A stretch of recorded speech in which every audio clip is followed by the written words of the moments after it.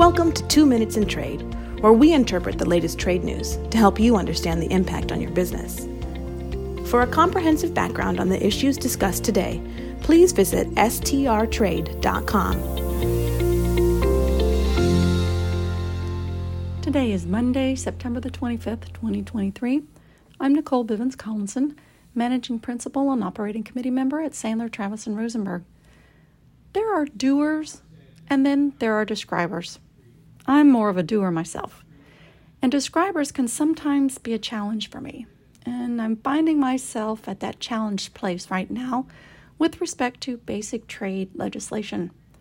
Congress is describing how we need to have GSP renewed, how we need to renew the miscellaneous tariff bill provisions and reinstate the MTB process, how we need to extend the Haiti HOPE help bill to address the horrific situation in Haiti, and how we need to extend the AGOA, and how all of these programs help American companies, how they offer an alternative to China when congressional and administrative policy is directing companies to get out of China, how these programs' continued expiration is only a benefit to China.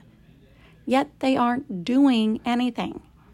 During a Ways and Means Committee hearing on September the 20th, both Republican and Democrat members stressed the need for GSP and MTB. There was no debate among the members on that point. Democrats have introduced legislation that would extend the programs and added trade adjustment assistance to their bill. The sponsors said that they were open to discuss the terms by which the programs would move forward, but that in the absence of any other legislation, they were trying to get the conversation started. Seems to me, if everyone agrees that the programs have merit, that they offer an option to China, that they should be extended, but there's some tweaks that are necessary, it's time to sit down at the table and work out language. The opportunity for our preference programs to get the most investment is now, while companies are seeking alternatives to China. I urge Congress to stop describing and start doing something now, and reinstate or extend the GSP, MTB, the Haiti HOPE Help, and the African Growth and Opportunity Act. With professionals in 9 offices, Sandler, Travis & Rosenberg is the largest international trade, customs, and export law firm in the world.